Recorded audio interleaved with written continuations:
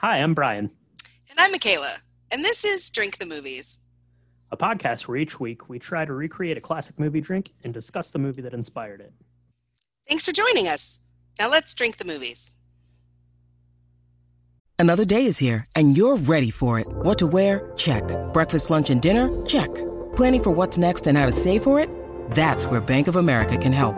For your financial to-dos, Bank of America has experts ready to help get you closer to your goals.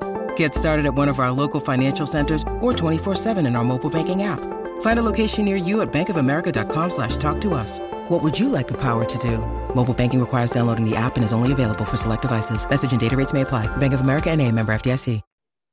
Hello, and welcome to episode 30 of Drink the Movies. I'm Brian, here as always with Michaela. Michaela, 30 episodes. What do you think about that? I think that is pretty amazing. I'm really surprised. It feels like it has not taken this long to get to 30.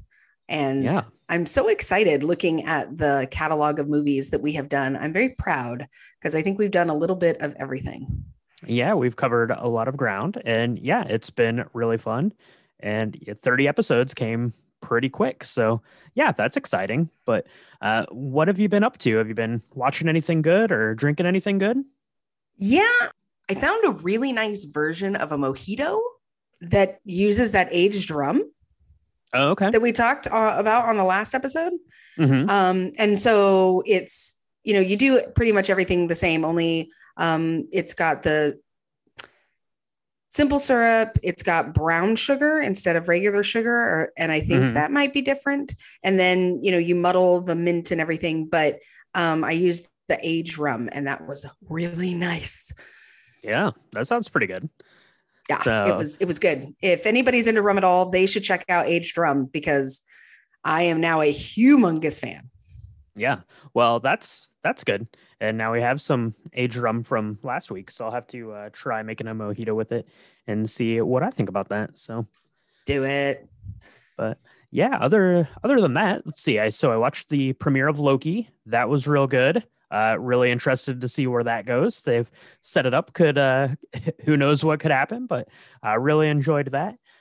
Just been watching the football, have the Euros going on. So I've been watching that kind of every day as they're playing the group games here. And yeah, just enjoying summer. Had some friends down from New York and they brought me one of my favorite whiskeys called Iron Smoke. So I've been sampling a little bit of that while I watch the football. And Iron Smoke. That sounds awesome. yeah, it's really good. Maybe we'll talk about that on the lobby bar sometime. But yeah, it's one of my favorites. So yeah, just been having that, watching some football. Nothing too serious. I still have, plans to watch the Lin-Manuel Miranda musical in the Heights here sometime. I have a plan to actually watch it this weekend. So that's my goal, is to get that watched. So Well, they say that when you're trying to endeavor to do something, to make a plan. So I'm glad that you're making a plan. That's excellent. yeah. And so that's all pretty good. But unfortunately, it's not all good news here in my neck of the woods because Oh, no. they're trying to build a golf course right where my house is. And I've got to come up with some money fast. But luckily, I was up in the attic and I found a treasure map. So I could be onto something. You could be. I mean, maybe there's some rich stuff there and like a one-eyed pirate and, a sloth and some adventure. Let's grab a drink and see if we can make it further than Chester Copperpot. After all, Goonies never say die, right? That's right. Goonies never say die. And we never do anything without grabbing a drink first. So why don't we take a quick break and we'll be right back to talk about this week's cocktail. This week's cocktail is called the Goonie, and it comes to us from Rogue Spirits, which is located in Oregon, which is where is the town of Astoria is, which is where the Goonies actually is based. So that's kind of exciting. Yeah, that's right. So Rogue is a brewery, and they also do some distilling there, some different spirits. And we found this one online. So I don't know. It was just on their blog section of their website. So I don't know if they were doing like a Goonies themed like dinner or just coming up with, some fun stuff to do with their cocktails. But yeah, it was pretty fun and it seemed right up our alley for covering the Goonies. It sure did. It was their 35th anniversary, I believe, that they were celebrating. and Oh, okay. wanting to do something special in commemoration of that event. I can't believe that it's more than 35 years old because I feel like I grew up with this film. So, Yeah. but I did, when we first perused the ingredients, I thought this would be right up my alley. So I'm glad we gave it a shot. Yeah, so this one's pretty simple because it's equal parts of all of these things. So it's just 1 ounce of vodka.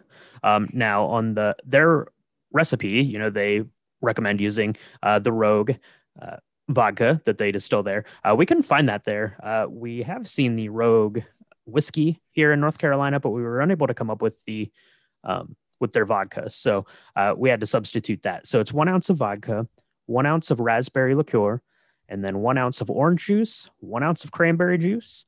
You just put that into a shaker tin with some ice, give it a shake, and strain it out into a new clean glass with ice. You could probably build this in the glass if you didn't really feel like mixing it up in the shaker tin. You just pour it in there and give it a pretty vigorous stir. I think you'd probably get right in the same ballpark. But what do you think, Michaela? How did this one turn out for you?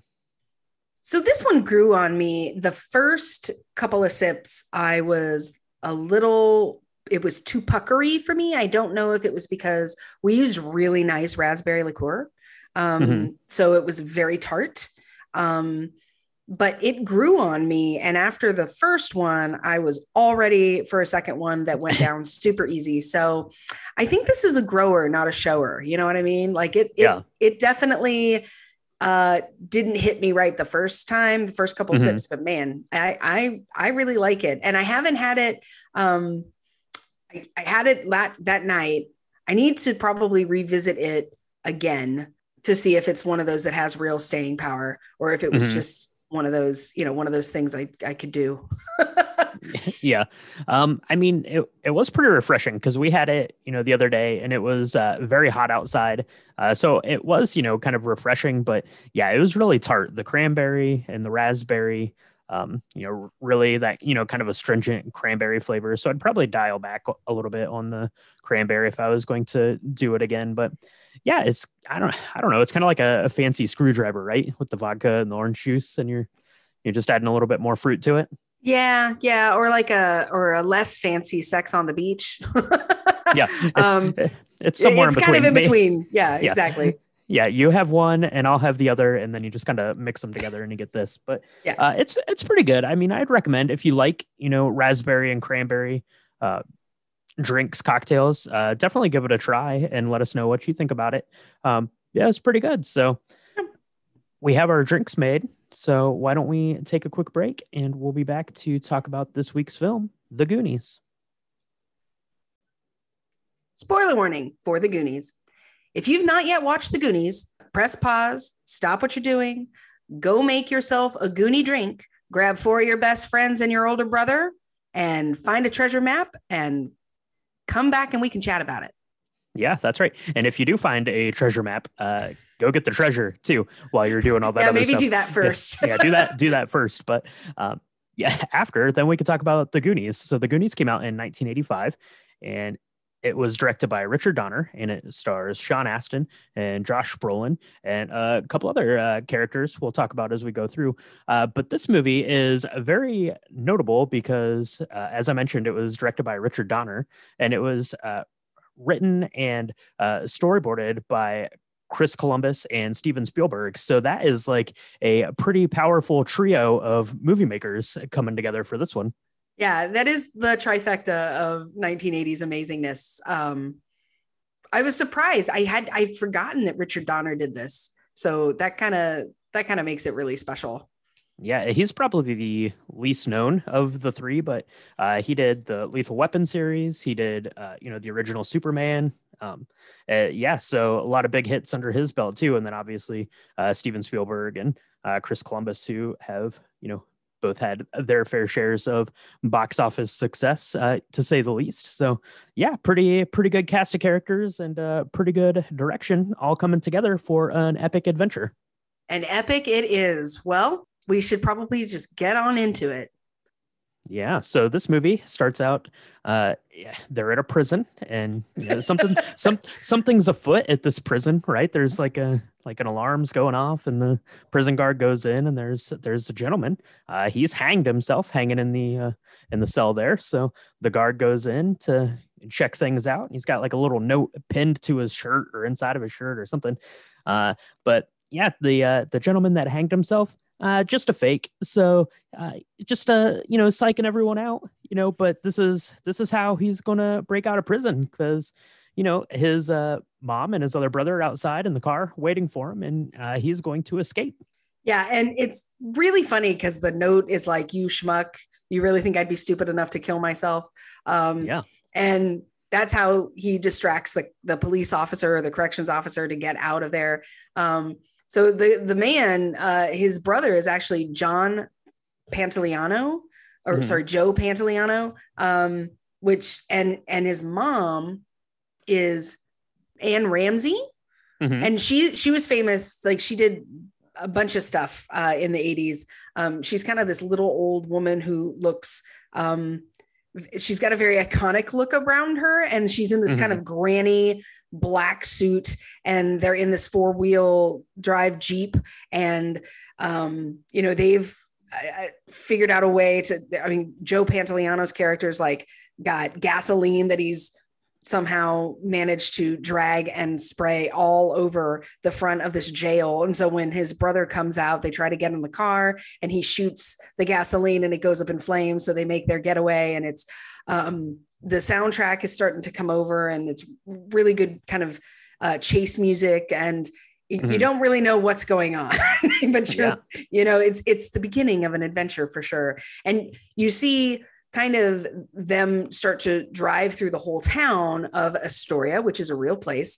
And without meaning to, you see them kind of run through the lives of these 4 or 5 individuals that later kind of form this gang of kids that go on this adventure together. And so like they go through these, literally go through the docks area where a girl named Steph is like fishing for crabs. They go through this garbage area where this kid named Data is like trying out a new invention. This other kid who's eating pizza and ice cream, and he's got like 5 things in his hand of food, like 5 different types of food. He's watching this chase go down, and he ends up getting like milkshake all over his face. He just plasters like the slice of pizza up against the window right as he's watching it. And yeah. Exactly. One of the kids is helping his dad, who's a plumber, and the water is going everywhere, and he thinks that it might be the TV, but it's really this epic chase that's going around. But it's a really cool way for you to be introduced into kind of the town and the characters. And they all kind of come back in their own ways. But, they end up getting on this beach because Astoria is on, the west side of the United States. And there's apparently this very same day, there's an RV, like 4-wheel drive race on the beach. And so that's how they get away, is that they get in with all these other cars. And I guess nobody notices the bullet hole. So, and the fact that it's a black Jeep, I don't know. They kind of slip away there in this race, but they drive through town. We get to, get a little glimpse of all of our characters there. And then after, they've finally made their escape, we go and kind of meet our last characters here yet to be introduced. And so we've got Sean Astin, his character, whose name is Mikey, and then Josh Brolin, whose name is Brand. They're brothers. They're hanging out in the room. Brand's like, pumping iron. He's getting his fitness going on. They're having a little bit of, brotherly type of banter, but the gist of what's going on is that they're getting ready to pack up because they're having to move out of town.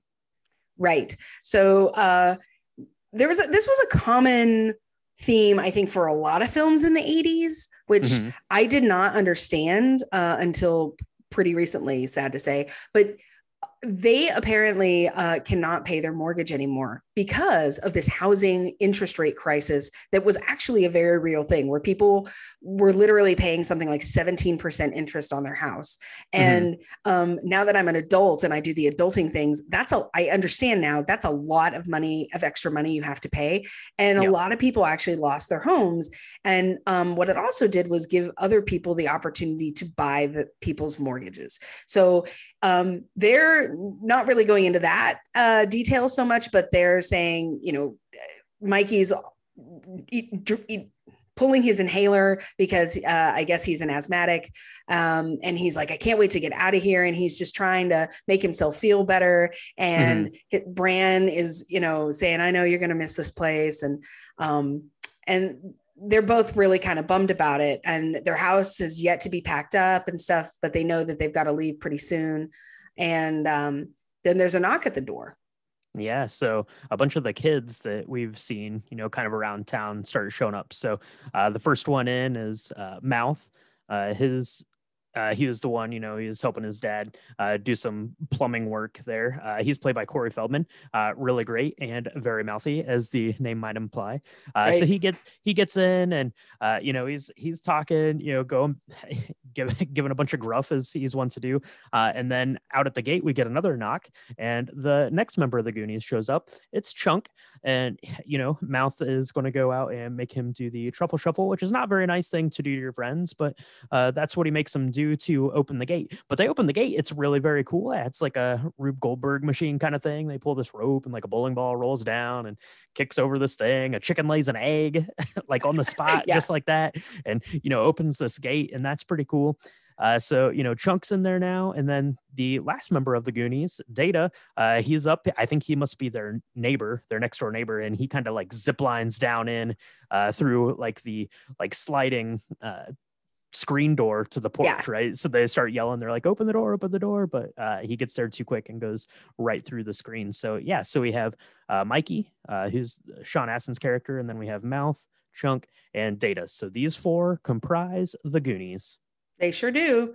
And they're talking about various things, right? So Chunk is all excited because he just saw the coolest thing, and no one believes him because Chunk apparently has a really big reputation for telling tall tales. And so they're all giving him shtick about, hey, is this better than when Michael Jackson came to visit the bathroom? And is this better than when you saved this burning house with dogs? And he's like, no, man, there was this car chase and it was a real ORV and there were bullets and like, it was so amazing.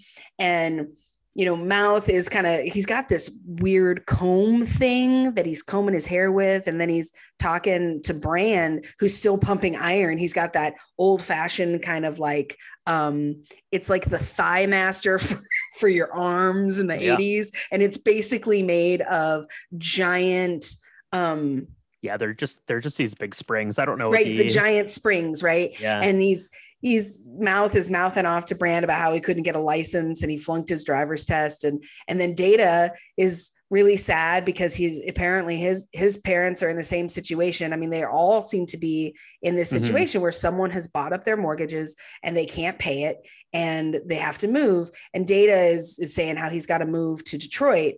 And so they're all worried because apparently the crime in Detroit's really bad. And so they're talking. And then, Mikey and Bran's mom shows up, and she's also famous. She's in a lot of Richard Donner's films, actually, Mary Ellen Trainor.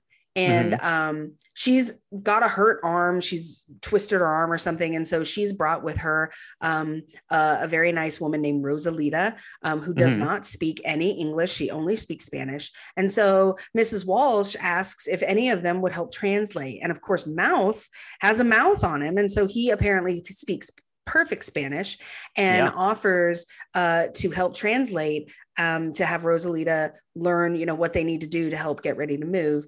And it's one of my favorite scenes. Yeah, he's talking to her in Spanish, right? He knows how to speak Spanish, but he's telling her like, don't open this closet because that's where we keep the prisoners, and don't get into this drawer because that's where the drugs are. And Rosalita's looking at him like, what is this place? I need to get out of here. Right. And on a side note, Mikey and Bran's mom is like the most clueless mom of all time. Yeah, totally. Because she says something like, I really want the house to be clean before they tear it down. Like, Yeah. who does that? I don't know. But she says, you're going to be really happy here. It's going to be fine. And I don't know what the timing is because I guess the next day is when they actually lose their house, but they have a couple of weeks to vacate. It doesn't go really into the details, but poor Rosalita, you feel really bad for her because, at the end of this whole thing, he basically says in Spanish, like, if you do a bad job, you're going to be put in the dungeon with the cockroach without water or food for weeks. And she's like, oh my gosh, please help me, God. She's doing the cross and she's like really, freaked out. And then I guess Rosalita and Mrs. Walsh are going to go to the grocery store. And so they leave these boys. Mrs. Walsh is very clear. Mikey is asthmatic and he's not allowed to leave the house. Astoria, by the way, has a lot of rain. It's in the Pacific Northwest. So there's a lot of humidity. And I guess that's really bad. I don't know, but she tells Bran, she threatens him within an inch of his life. Do not let him out of the house. And so they all leave. The two adult ladies leave and it's back to the Goonies and Bran hanging out again. Yeah. So they're going to have to find adventure inside of the house. Right. So, everything's getting packed up. So, what's a group of kids to do? So they go up into the attic and start poking around and looking through all this stuff and all of his dad's old stuff. He has a bunch of really cool stuff because I guess Bran and Mikey's dad works for like the historic society or something there in town. So he's got a bunch of, cool old, clocks and paintings and things. But they're going through this stuff and Mikey finds this pretty cool, like framed, like map looking thing. And, he doesn't really want to crack it open. So he's going to give it to Chunk, who's a bit of a klutz. We found out, he knocked over this statue a little bit earlier. So he hands it to Chunk and Chunk gets excited and drops it. The frame shatters. And what's behind this kind of map thing is a treasure map. Yes. And it's really cool. Like it's burnt on all the edges. It's got this brown look to it. But it's written in Spanish 100%. So they don't know what it's saying. So of course they get Mouth to translate and Mouth starts to translate. And it looks like this might actually be really old and belong and be really legitimate. And it sparks something within Mikey and he tells the story of One-Eyed Willie. And One-Eyed Willie apparently was a Spanish pirate who was asked to go and explore, and he ended up finding this treasure and he loaded it all up onto his ship and he was supposed to take it back, but the Spanish king never saw it. So he decided to go after One-Eyed Willie and made this big armada, which is just another word for like a battalion on the water. And, but I used that, by the way, I used that word for like ever because I thought it was, I thought it was exciting. This whole armada. And so they have this big battle and One-Eyed Willie and his one ship, the Inferno, gets away and he gets away. The legend is that he's somewhere and he buried the treasure somewhere. And then he, created a bunch of booby traps and trapped him and his crew in, somewhere, near Astoria. And so the treasure has yet to be found. And that's the map. And so there's not just a map though, right? There's like this weird looking. Yeah. So there's a map. Thing. There's a map and it's a weird looking badge thing. It's a doubloon, which is like a kind of a currency, I guess, for old pirates and sailors and things. It's just some money, but it has some little notches knocked out of it there. And then while they're going through this stuff, they come across a newspaper article that talks about this, explorer by the name of Chester Copperpot, and he is off on an adventure to go find the treasure for One-Eyed Willie. So it's starting to sound like maybe there's some credence to this legend of One-Eyed Willie. So the boys are, some wheels are turning, at least in Mikey's head. He's the only one that's buying into this, kind of full stop. But there are some breadcrumbs coming, and the hands of these kids are going to get pushed a little bit. So they come down out of the attic, and a couple of gentlemen come by the house. They're there to see Mikey and Bran's dad, and you get the hint that these guys are up to no good, typical 80s villain types, and they're there to drop off the foreclosure papers because they don't really want to be bothered. Go ahead and get them signed, a day early. No big deal. Right. Yeah, they're the guys who have purchased the mortgages on all of these houses that are in the Goonies, area of town, and they're really smug. I mean, they're not nice. They're not nice. They say my dad's not home. He's at work. And they're like, well, is your mommy here? Like they're a bunch of babies. And he says, they drop off the paperwork and they're like pointing at where they're going to put certain things in this golf course that they're going to build on this land. And, the boys, most of them go inside, but Mikey is really upset because this is his home and it's his childhood home. And, Bran, they're brothers. So, there's a bit of pandering back and forth over the course of the film. But this is a scene I really like because he comes out after the boys are kind of settled in the house and he comes and gives them a big hug and he's like, it's going to be okay. And even though, Bran's probably really upset too, because he keeps talking about this girl, Andy, that was trying to have a date with, but now he doesn't have a car or a license, so he can't take her out on a date. But they're going to have to move to a whole different city. And so all of their friends, they're going to have to leave too. So yeah. So eventually Mikey kind of talks, the rest of his buddies into going on this adventure to go and find this, buried treasure. I think his friends are probably doing it more to appease Mikey. I don't think that they really think that there's anything much in here, but they're going to stand by their friend. So what are they going to do? They're going to take that exercise band, a spring thing and tie Brand up with it. I got to say, he's not tied up particularly well. I think that most people would be able to get out of this. Brand also grows up to one day be Thanos and snap half of existence out of reality. So, right. So you would think he'd be able to get out of it, but they get him tied up and, the rest of the boys are off there on their bicycles. But I think its Mouth has the smart idea. He's going to deflate the tires on Brand's new bicycle. So that way he can't follow in hot pursuit of them when he finally gets free from his binds there. Right.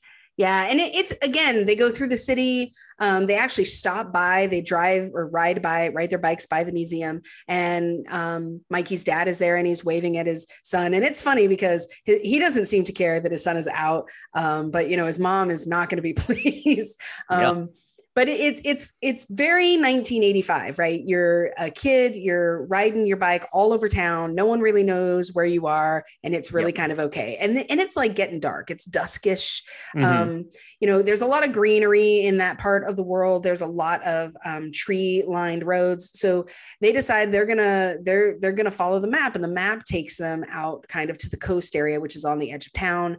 And there's this weird old kind of restaurant looking thing. And so that's kind of where they decide to hole up by this rock and look further at the map. And in the meantime, Brand and Mikey's mom finally arrive back. Brand is now like backwards on a chair. Like apparently he can't wiggle his way out, but he can fall over. He's trying to talk to Rosalita and get some help. Rosalita's like holding a bag of milk and she's completely useless at helping. She doesn't know what's going on. Of course, she's probably terrified of touching him because he who knows? He could be hyped up on cocaine for all she knows with the stuff that Mouth was telling her. So he ends up getting free. And of course he finds the flat tires on the bike. So he's really mad. And so he goes and steals a bike from a little girl next door. Yeah. And she's super sad about it. But yeah, so he gets on, and he's supposed to be playing, probably like a senior in high school, junior in high school age kid. And he's on this tiny little pink bike and he's off, chasing down, his brother and friends. And he's going, and you get a little scene there, some high school kids, that have a cool car. You get the feeling that, this is the cool guy in class. So it's like him and one of his friends, but then in the back are Andy, who's the girl that Bran, is interested in, was supposed to be going on a date with, and her friend Steph are, kind of in this car too. But the high school bully guy, he's not very nice. He takes he grabs, Bran's hand and kind of holds it, like pins it down against the side of the car and starts driving. And Bran's doing his best to keep up, but ends up kind of flying off of this ledge, but not too worse for the wear. I guess Bran is able to kind of brush it off and catch up with the other kids eventually. But yeah, a little run-in with the high school bully, but that's going to set up, maybe adding a couple more characters here to this adventure. So right. Yeah, his name's Troy, the bully, and he's really gross. I mean, I remember not liking him, as a kid, but I really don't like him as an adult. I mean, he spends time like trying to move the mirror so it can look down or up one of the girls' skirts, and she totally knows what he's doing, but she's still riding with him, and she's like, stop doing that. And it's just icky, like, and you can tell he comes from money, and you find out later that one of the men who is who's bought their mortgages and is going to build this golf course, it's his father. So he is like one of the richest people in town, and he's just, I mean, I had to, my son's seen this, and I had to tell my son that under no circumstances should you ever do what they do as far as the stunt with the car and the bike, because it could be really dangerous. But yeah, Bran, luckily enough, the poor 5-year-old's bike is toast. It's never coming back, but he's okay. And he ends up kind of making his way down the same road to see, the other Goonies behind this rock as they're looking at this restaurant. So it kind of cuts over back to the boys. They are seeing that there's a car out in front, and it looks like there are people going in, even though it's closed. And, they're looking at the doubloon, and they're trying to decipher how, there's a rock out in the ocean, and it matches up perfectly with the holes that have been drilled into the doubloon. And so Mikey says, I think this is probably where we're supposed to go. And they have to, it's pointing to the direction of the restaurant itself. And, Chunk is probably the only one with real brains in this part, because he says, look, this is a summer place. Why are there people in the summer? It's getting dark. Our parents are going to start worrying about us. We should really go home, and of course he's like, it's dinner time. I'm hungry. Like, poor Chunk. He's just always wanting food. But Mikey makes a point. He says, this is it. This is the last Goonie adventure. If we go home, we're never going to get the rich stuff, and we're never going to get to go home again. And so they go ahead and make their way into the restaurant. And I don't even know how they think it's a restaurant, because it just looks like a really old shack that hasn't been opened in a million years. Yeah, it does not look like a place that I would want to go and eat. But, the kids kind of sneak around, and Chunk's, walking around. He actually sees the car that he'd seen earlier, going by on this police chase, and it has the bullet holes in there. And he's trying to tell these guys, he's like, no, guys, this is a terrible idea. We should go home. But, everyone else is kind of invested in going in. So they go inside. They think they're being sneaky because, they couldn't see, the people that had went in. I guess they thought that they'd left or something. So they go inside, and then about this time, Mama Fratelli, we find out this is the Fratelli gang, comes up and wants to know why these kids are in there. And so they do their best, very scared, say they, want to get something to eat. She's not buying it, but she doesn't want to, stir up any sort of anything. So she has them sit down, and what do they order? They order 4 of the grossest looking waters I've ever seen in my whole life. It reminds me of the water that was served in Back to the Future 3 when we were in 1885. And it was basically, nasty stuff. Yeah, this water might have just come like straight out of the ocean into these glasses. But so they're sitting there, but Mikey needs to have a look around. So he's going to come up with the idea. He's going to go to the bathroom, and the bathroom's downstairs. And that's going to give him a little bit of time to figure out what the deal is with this restaurant. How does this fit in to One-Eyed Willie's treasure map? Right. So he's kind of consulting the map. He thinks he needs to go down. So he kind of goes down this hallway, and it leads kind of to a basement. And there seems to be a person or a thing that's locked up in a room. And, he doesn't really know what it is. So he opens the door and he sees this person like chained up, and you don't see his face, but it doesn't look good. Mikey seems real terrified, and he he's wanting food. There's like a tray of food on the floor, and Mikey kind of uses a stick or something to kind of bring it over to him. And that's when he gets to see his face for the first time. And he freaks out. Mikey freaks out and runs back. And the rest of the Goonies are nowhere to be found, but Bran's there. He's finally caught up to them, and he grabs him by the ear. The Fratellis are nowhere in sight. And Brandy is like, we got to get out. Mom's going to kill me. We got to go. And they get outside, and they hide behind that big rock again. And then they see the Fratellis come out, and they're carrying what looks like a dead body out of the restaurant into the back of the car. And of course, no one but Chunk is like, that's a body. Everyone's like, no, it's garbage. It's body shaped garbage. And Yeah, so it's a bunch of bad ideas, but the Fratellis, they're not messing around. But they get this body shaped thing out into the car and drive off. And about this time, Steph and Andy, the girls that were in the car, they show up. Andy says, I was tired of that guy looking, trying to look up my skirt, but she is wearing his sweater. So I guess you can take whatever you want from that. But the boys, they want to go in. They're determined to. One-Eyed Willie had this map marker thing pointing at this restaurant for a reason. They think that there's something to it, so they're going to go in. And Steph and Andy, they're like, we're not going to go inside. That's a bad idea. We'll stay outside. But they end up getting scared and running inside too, which makes Bran happy. He gets to spend some time with Andy. And they go into the restaurant, and they go down to the basement, and they're doing their best to find the lowest point of the basement. Luckily, Chunk, being the klutz that he is, runs into a kind of a water cooler, and which is made out of glass because this is an older one. And the glass bottle shatters, and it leaves water all over the floor. Water knows how to get to the lowest point of the basement, so they just start kind of following the sound. It sounds like water's running, and the water's going right into like this fireplace and down through this fireplace grate. Right, and so they notice that there's like wood that should be at the base of the fireplace, but they're able to break through that pretty easily. And so they're like, we should just climb through there and see what's going on. Because now, Mikey's like feeling like One-Eyed Willie's speaking to him through this map. And so they start to do that, but then the Fratellis come back. Yeah. So they're trying to decide what to do. Chunk ends up, going into the ice cream freezer because he's looking for a snack during this whole ordeal. He thinks that there's probably some ice cream in there, and there is ice cream in there, but there's also another dead body, just in case he didn't know that the Fratellis really were bad news. So he's in there.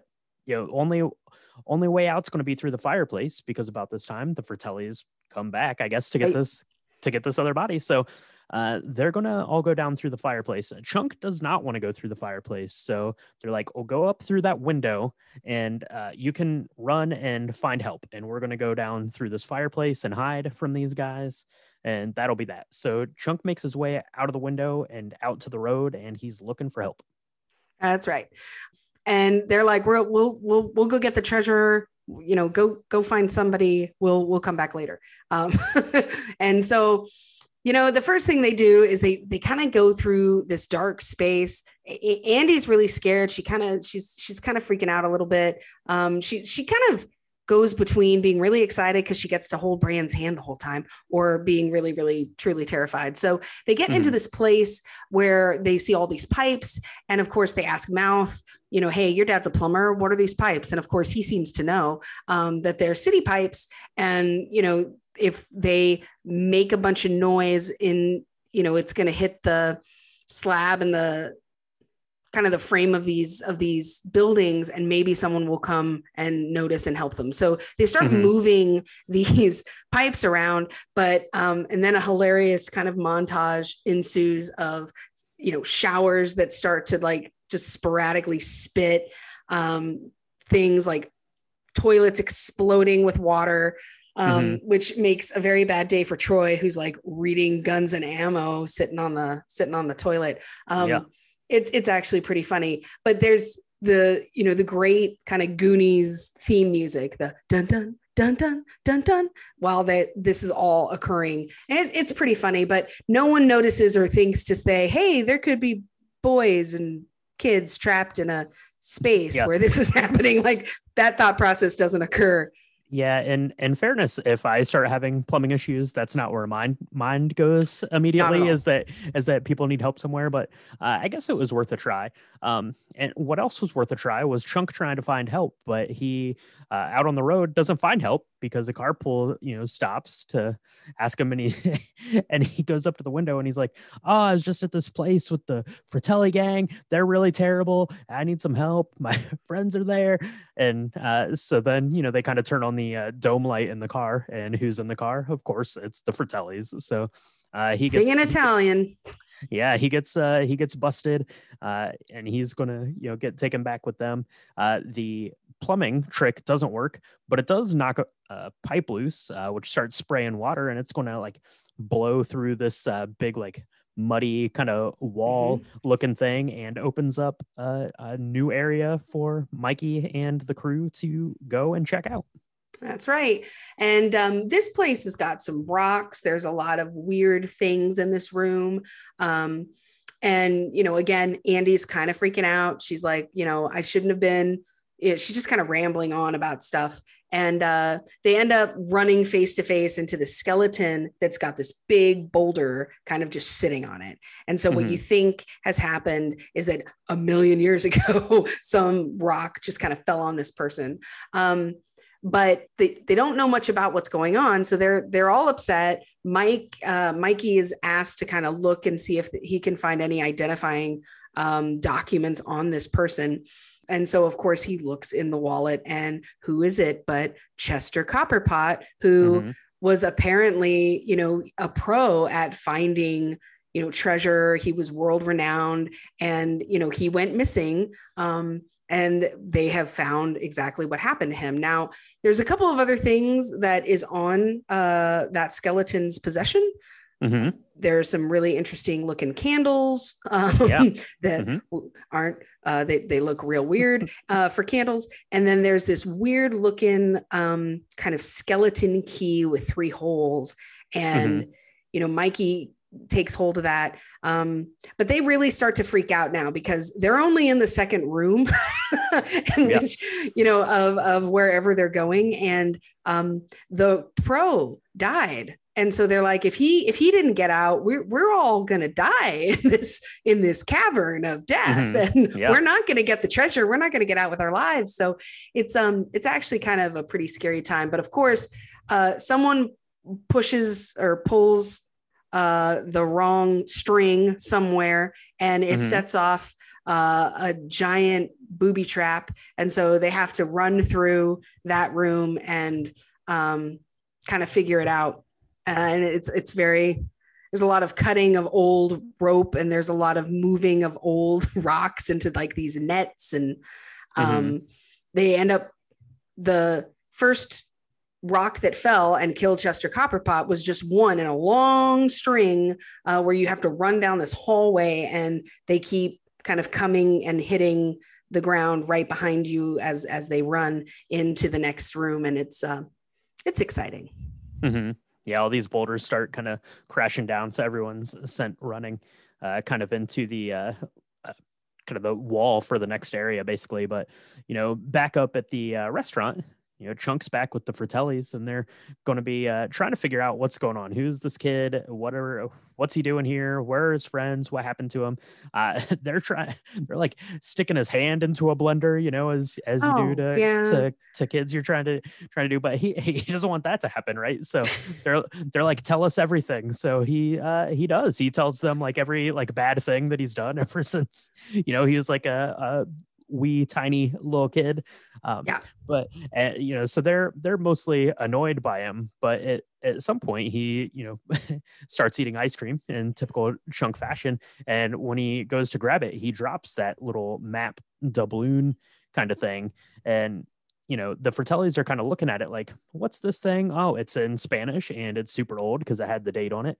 And they're like, what is this? And about this time, the bats from downstairs that got riled up when all these boulders started falling fly up through the the fireplace grate where the kids had went. So now the Fratellis know that something's up, and they know where the other kids are, and they think that this doubloon could be leading to something more important than what Chunk had. So they take Chunk, they throw him into the room where Sloth was, chained up in there, sitting in front of the TV, and that's where they're going to leave him while they go to try to catch the other kids. That's right. That's their plan. So the kids kind of make it through the next room. The next room is actually really pretty. It looks like a well, and there's tons of coins everywhere. And so at first they're really excited, and they think that this is the rich stuff and this is the treasure. But then they realize that it's the city's wishing well. And so, Mouth is, he's like, whatever, I'm taking as much of this as I can. And Steph is trying to explain that these are people's wishes and dreams. And of course, Mouth is like, look, my wish has not come true. So I'm taking all this back. Like this is, and then they kind of get into a fight because he can't tell the difference between Martin Sheen and President Kennedy, which I think is hilarious. And, they're in this place kind of deciding where to go from here. And, it's true. This is a wishing well. And at the very top of this wishing well is that bully Troy, who's talking with his friends about how he's, hasn't quite gone as far as he wants to go physically with Andy, but it's going to happen. And, he's just smarmy and nasty, but he hears them down below, and he looks, and he's got this bucket, and he sees Andy, and she's tells him, hey, send the bucket down and, get us out of here. And so this is their opportunity to escape with their lives. And, at first they're all in, they're like, this is going to be great. Let's get out of here while we still can. But Mikey comes to a realization that, they got further than Chester Copperpot. Chester Copperpot was a pro, and they've gotten further than anybody ever has. And so he is kind of makes a plea with with his friends to say, if we go up now, we're really giving up on the future. And he said it a couple of times before, but it's much more heartfelt and poignant than any other time.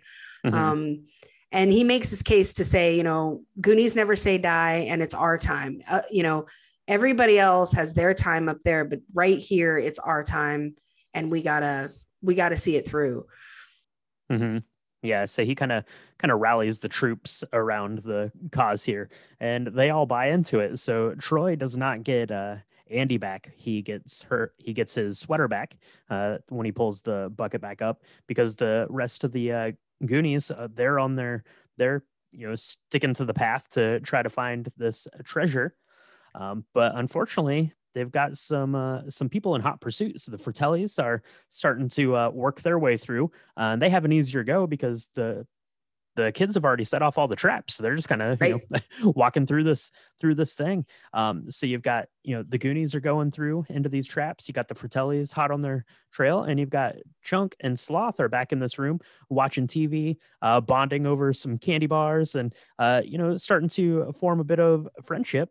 And that's going to be pretty good, because Sloth's going to rip his chains out of the wall and get him and Chunk free. So that's good. Yeah, his mom makes a comment, because that's the third brother. There are actually 3 Fratelli brothers, and then the mom. And she says, I'm not going to have to go to the zoo again and get more chains, and it's really kind of sad that they chain him up and everything. But it's a light part of it. He's very strong. Sloth is very, very strong. He's kind of a really tall dude. And but he and Chunk bond over Baby Ruth's and ice cream. They both love food. So, Chunk helps. I don't know how they get through the fireplace, because Chunk was worried that he wasn't going to fit, and Sloth is like 4 times bigger than him, but whatever. Yeah.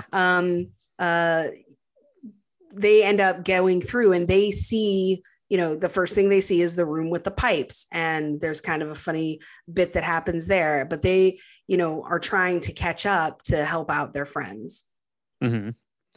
So speaking of the friends, they're into the next room with the next trap, and they find some pegs on the wall. And that looks like that's going to match up with that skeleton key that we'd found earlier on Chester Copperpot. So, Mikey's, kind of playing with this key, trying to fit it on. And he eventually finds a couple of pegs that this thing lines up onto, and, Mouth's reading on the map and it says to turn it towards the east or something like that. So, Data's like, I'll turn it that way. So he does, but this thing kind of clamps down on Mikey's arm, and you see this giant boulder rolling like in, the Raiders of the Lost Ark, like one of those kinds of things.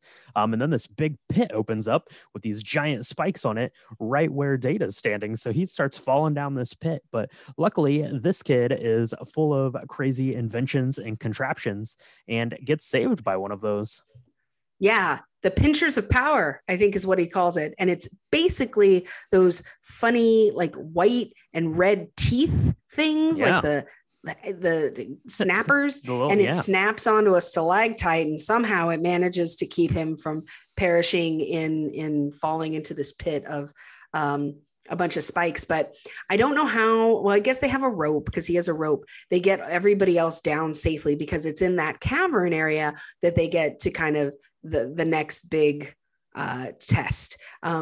So it's interesting, because if this was the path that they were supposed to take, they needed a bunch of people to do this, because somebody was meant to die doing all of these things. Yeah, pretty much. Yeah. Someone was supposed to fall on the spikes, but there's kind of a little tunnel there down at the bottom of the spikes. So, the kids make their way down, and they're in, kind of onto the next room, and the next room is just kind of this little cavern area. So everyone kind of takes a little, rest break. It's time, have to recharge, have to stop, use the restroom. But so they're taking a few moments, but Andy thinks that this is going to be the ideal time to finally make her move on Bran. So she grabs who she thinks is Bran, but it's not Bran.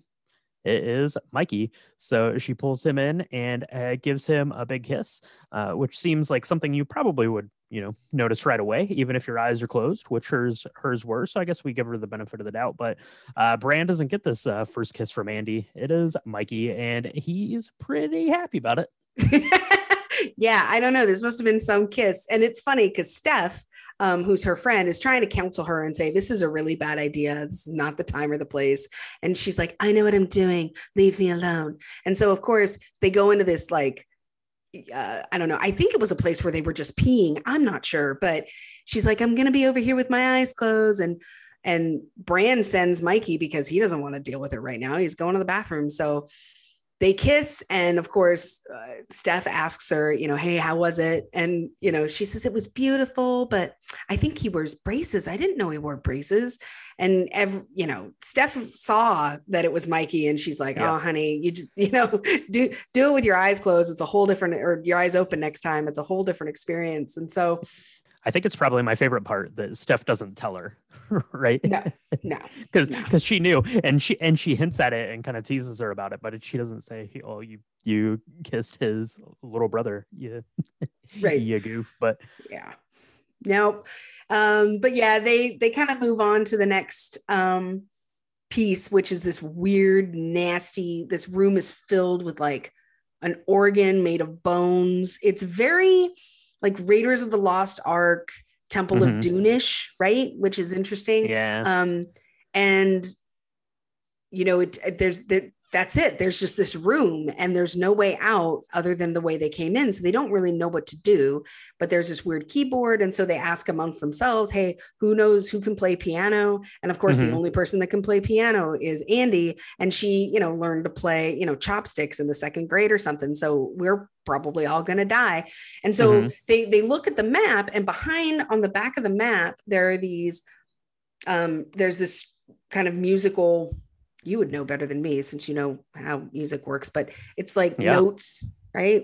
Yeah. So there's notes on the back of this map, and she's looking at them, and she's like, I think I can play this. So she plays the first one, and this door kind of starts to open up a little bit, and then she plays the next one. That's wrong. So a huge section of the floor falls down, and so she tries it again, and that's wrong again. So another big section of the floor falls. She finally gets the the door down a little bit, and then another section of the floor falls, and it kind of goes back and forth, of course, down to the last final attempt. So she's either going to get this right and they're going to make it through safe and sound, or she's going to get it wrong and they're all going to plummet to their imminent deaths, whatever is below this creepy bone organ. Right. And Mikey is so supportive, right? Because he knows who kissed him. And so he's it's okay that, Goonies make mistakes. Just don't make any more because we don't want to die. Don't make any more because we're going to get married now that we kissed. And, right. And that's all it is so for Mikey. But yeah, she plays the right one. The little drawbridge door thing kind of comes down and all the kids get up onto it. And then what looks to be a really fun time, it's onto like a water slide kind of a thing that's going to go down into the lagoon. So they get on this thing. And it looks like a good time. So all the kids go down this water slide, but the Fratellis still in hot pursuit. Yep, they are. They're right behind them. And so, there's this part where they realize that they're being caught up, and there's this long kind of, I guess it's a piece of a tree. Yeah, it's like maybe it's rock. I mean, it's like a log that's kind of I was going to say it's this cavern, and Data uses his, as he calls them like slick shoes or something, and his shoes like squirt oil out, so it makes it slippery. So they're trying to catch up with them, and that's what's really rushing them through this Oregon section, right? Is because the Fratellis are hot on their trail. So right, and so they end up falling. I mean, the boys end up kind of smashing down on this piece of wood, this log, the mom is just like, oh my gosh, my two boys are so stupid. But it's comedic. But when they get through the water slide, everybody kind of they end up coming out into this kind of lagoon area in a cave, and they see the Inferno pirate ship. And it is really cool because it looks real old. And I don't know how they get into the ship, because that's actually kind of difficult to do without a ladder. I mean, maybe they found a ladder or something. I think there was a rope ladder, I think, on the side that they climbed up. Yeah, I think so. But they get up into the ship, and they start looking around, and they see just a whole bunch of dead people, and they're all skeletons. It's not like super scary or anything, but they are consulting the map again, trying to figure out where the rich stuff is. They're not seeing any rich stuff. And then they get real mad because they think that they've done all this work for nothing, and they found, what is a great historical thing, but it's not going to save their houses. And so, they kind of leave, they're kind of mad at Mikey. And then he realizes, I guess Andy moves something, and another trap looks like it's being set. And so they all freak out. But what ends up happening is this secret door kind of falls open. And so Mikey says, I'm going to go take a look at it. You guys all stay here. And so he breaks into this room, and it's like this old card room, or it was the captain's quarters, and there's all these skeletons kind of playing cards around this table, and at the end of the table is none other than One-Eyed Willie. That's right, he's there. This table is chock full of treasure, and Mikey has a moment to himself, he thinks. So he's over, he's commiserating with One-Eyed Willie, saying, thank you, I followed all of your clues, and I know how brave you were to come in here and set all this stuff up. He thinks that they're like kindred spirits, right? He's getting a little emotional talking to One-Eyed Willie, and then he turns around, and the rest of the crew is there kind of watching him, and he's like, how long have you guys been there? And they're like, oh, no, don't worry about it, it's fine. But yeah, so they start loading up their pockets and little sacks, and Mouth is putting treasure into his mouth, because that's what you do if your name's Mouth, I guess. But there's a little sort of scale there that has a bunch of gold coins on it. But Mikey says, don't take any of those. That's for One-Eyed Willie. That's his treasure. We can take the rest of it. But that's for him. Because there's plenty. I mean, there are jewels, there's tons of pearls, and there's jewelry, and there's just tons of stuff all over this table. And it's actually really cool because they're all like excited, and they're wrapping stuff around their arms and wrapping stuff around their necks. And then one of them is like, how are we going to get out of here with the Fratellis? And just as they say that, the Fratellis show up, and they make them, give them everything back. So there's this funny scene where, they kind of tap Mouth on the back of the head and have him spit out stuff, and he just keeps spitting stuff out of his mouth because his mouth holds everything. It's kind of gross. Gross. It's a little gross, but everybody tries to fight them. Data tries to fight them off, but to no avail. They end up making Andy walk the plank. They like tie her arms up. They don't tie her legs up, but they tie her arms up, and there's an old-fashioned plank, and they kind of have a sword that's probably really dull, but whatever. And they make her jump off. And of course, then Bran goes, he jumps in to save her, and then everybody else decides that they're going to jump in the water as well. And so they do that to get away from the Fratellis. And but they're thinking, maybe they can figure out another plan. And the Fratellis start to go to town on this table of treasure, right? And they make the mistake of not of being too greedy, and they go ahead and move that kind of scale that's full of gold coins. And as soon as they do that, another trap is set off. Yeah, so something starts happening. We don't know what it is quite yet, but as all the kids are kind of jumping in and the Fratellis are there collecting their treasure, Chunk and Sloth show up, and they're kind of at the top of this pirate ship. I don't know how they got up to the top of the pirate ship, but maybe Sloth climbed up there. He's a strong guy, so he's up there. You'll see him. He does like the pirate move. So he puts like the dagger into the sail and slides down, which is something we'd seen him watching on TV. He was watching some swashbuckling adventures back in, at the room where he was chained up earlier. But yeah, so they get in there, and he, kind of gets the Fratellis, off the boys' case, kind of comes through and saves the day. But all the kids are in the water, and the Fratellis are up on deck. But what's happening? What was this trap that was set off? So kids need to get out of there. So they trying to find a way out. They make it over to the wall, and they're trying to figure out, how they get out of this cave. So they're going to light one of those candles that they found from Chester Copperpot. Right. And that's not really a candle. That was a very old kind of TNT explosive. And so you can see that, there's a lot of activity happening on the ship to kind of pull, like the anchors being pulled up. It's really strange what's happening, but they're in this cavern, and now the cavern has got a hole in the side of it. And so there's a bunch of rocks that are starting to fall. It looks like the ceiling is going to cave in. And so, they have to figure out a way to get out of there. And Mikey's actually in the water when Bran's trying to pull him out into this, because they can start to see some daylight on the side. And, Mikey's really lamenting the fact that, he had to give all the rich stuff back. Like they have nothing. So they're leaving with nothing, and they can't save their house. And, Bran's like, look, we don't have a future if we don't leave.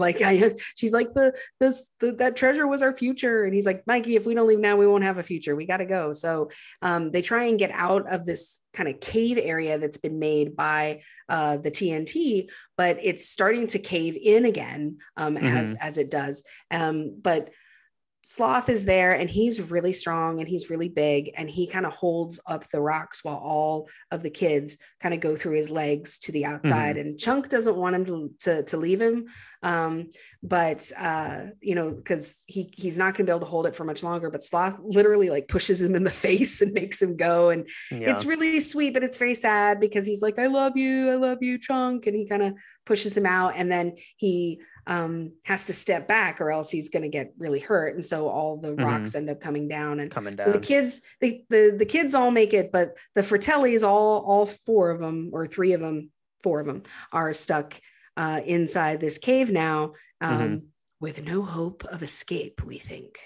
Yeah. Oh, yeah, it is really sad, and it's really sweet. Like you said, Sloth holds that rock up and, helps them all escape. And you think that's probably, Sloth probably made the ultimate sacrifice there to save these kids. But the kids do make it out. So they get out onto this beach and, they're walking out and there are a couple of police officers there, park rangers or beach police people kind of walking down the beach and see the kids. So then almost instantly the parents are all there. The news is there. A bunch more police officers are there. And the kids are trying to tell them the story of, what happened and why they've been gone. The parents are just happy that they're safe. It's whatever you were doing was not worth, risking your lives for. But about this time, we see the 4 members of the Fratelli family coming out in kind of the same way that the boys came around. Yeah. I don't know how they made it out, but they did. And, the 2 brothers, of course, Sloth and the mom, at first they're saying, the cops are there. They're saying, hey, we're going to arrest all of you. And then, of course, Chunk and all the Goonies kind of back up around Sloth. And they're like, absolutely not. He's a good guy. It's they're the bad guys. And so it looks like they're going to go ahead and take the Fratellis away. But Sloth doesn't really have anywhere to go. And so Chunk kind of gives him a big hug and he's like, you're going to come live with me, which I think is so sweet. It always warms my heart because Chunk, he's such a loving kind of doofus, right? He's a complete klutz and all he wants to do is eat food. Bless his little heart. He's like me. Yeah. But he really loves Sloth. They become really good friends. And he says, you're going to come live with me and I love you. And of course, the Sloth, he looks kind of funny. His ears kind of are not symmetric and they kind of wiggle. But he's like, I love you, Chunk. And it's just a really heartfelt moment. And so the Fratellis are going to jail and all the kids are talking to themselves and talking to their parents. And of course, like Andy's asking her parents if she can take piano lessons, and Mouth and Steph kind of have a moment. They share a moment where they say they're sorry for being mean to each other because I think they kind of like each other. My favorite moment. Oh, go ahead. Oh, I was going to say, and Data's there with his parents, and like his dad has, one of the same kind of contraptions that we'd seen Data using through there, trying to get a camera to take a picture of him. And he says, oh, Dad, hugs are better than pictures anyways. So they give a hug. But yeah, all the kids are there. They're all with their families. They're all safe and sound, which is the important bit. But they didn't get any of the treasure. Fratellis any of the treasure. Are locked up. So that's good, I guess. But no treasure. No treasure. But Troy's father ends up being there, and the other guy that have bought these. And so I don't know why they're there. But it's the next day. Time to sign. Oh, I guess it is. It has been overnight, right? And so they're there. They just show up to be jerks because that's what they are, I guess. So. Yeah, Mikey tries to explain. He says, "I'm really sorry, Dad. We had our hands on the future, but we had to leave. And I'm really sorry we blew it." And his dad is so nice, Mr. Walsh. He says, it's fine as long as you guys are okay and we're all a family still. Like, we're the richest people in Astoria. And of course, Troy's dad is like, you're looking at the richest people in Astoria. Now sign the document. And so, Rosalita is there, and Mikey has a marble bag, and I like a little marble. It's kind of like a sack. It's about the size of your hand, and he hands it over to Rosalita in the confusion, and she opens it up and she starts screaming something in Spanish, and nobody knows what she's saying. And of course, she's saying it so fast.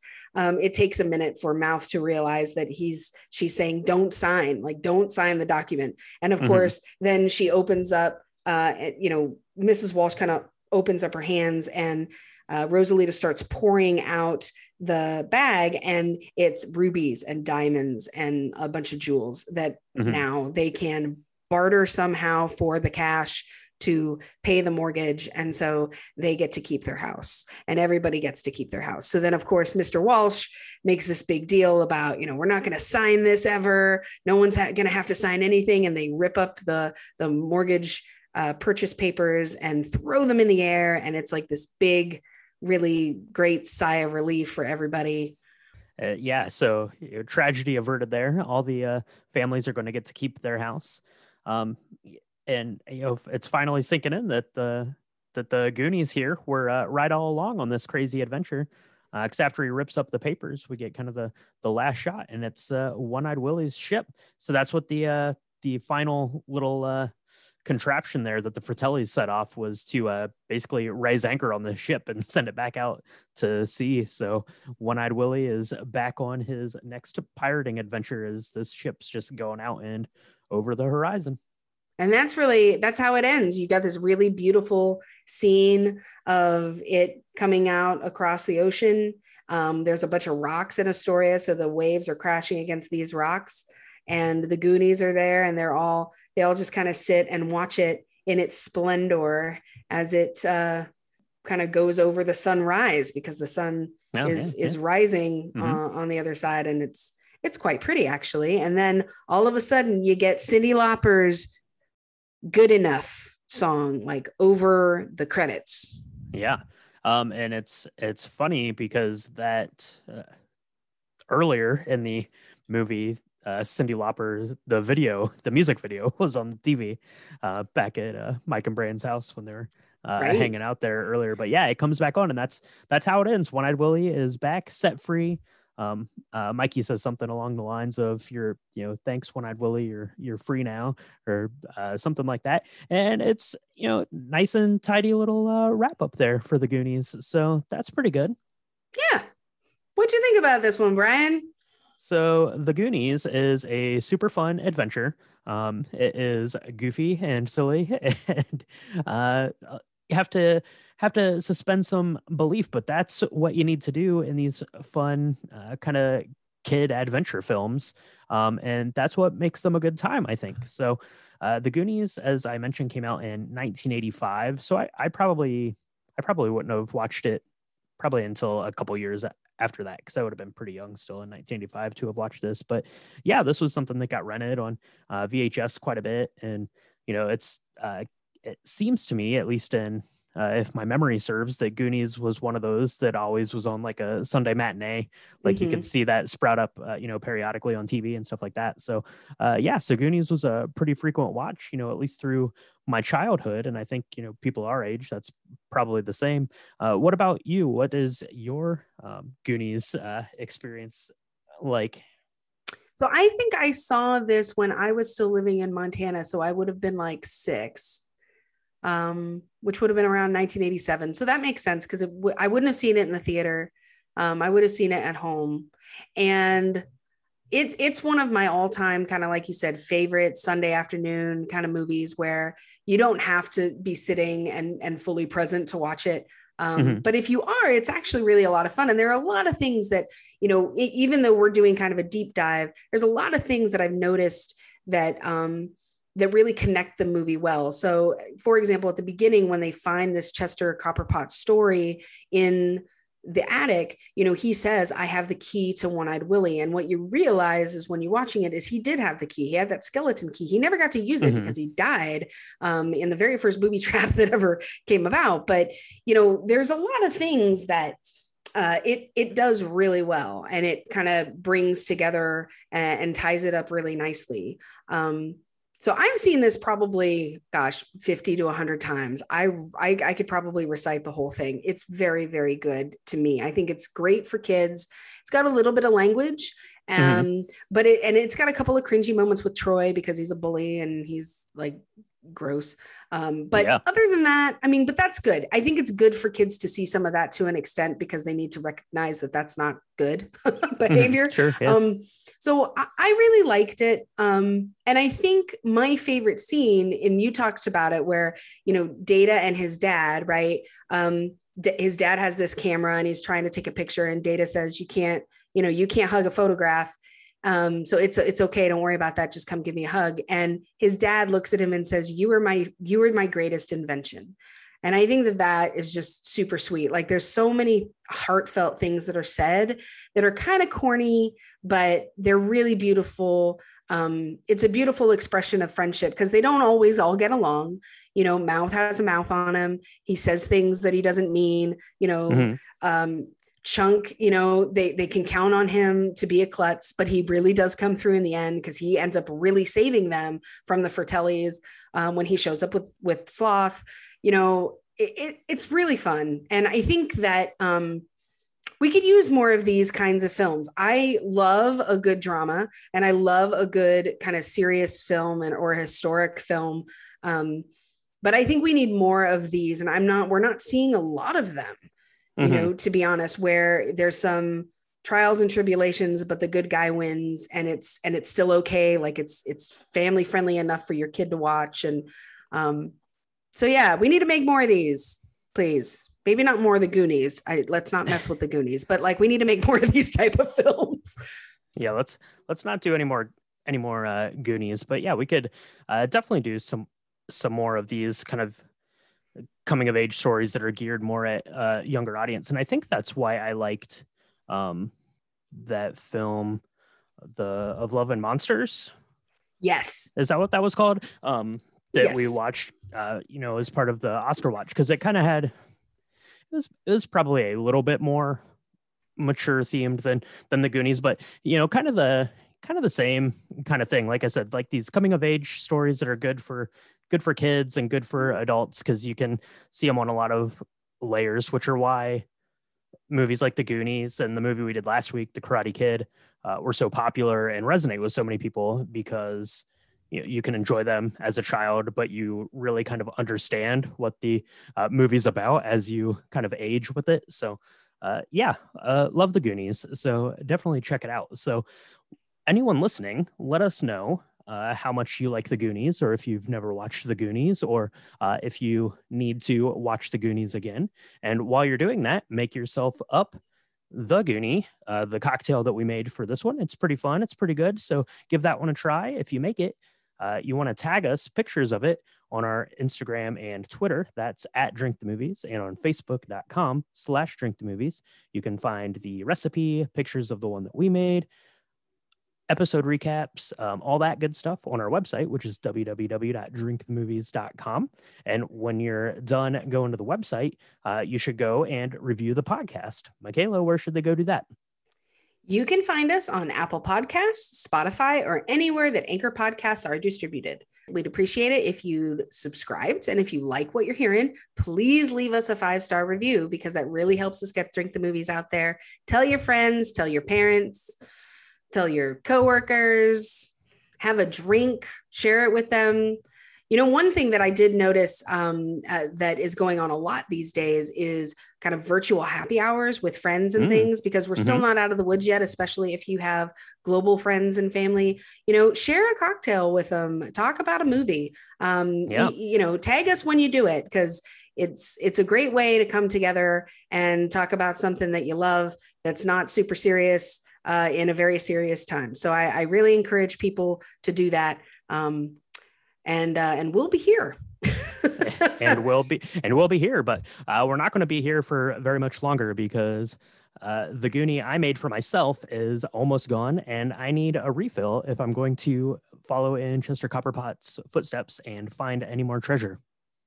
I agree. This one went down nicely. I'm ready for a second. I think this is going to become a really good drink for me long term. So let's do it. Let's make some more. All right. Well, we're going to go mix up another one of those, and then we will talk to everyone next time on Drink the Movies. Goonies never say die. Hey, you guys.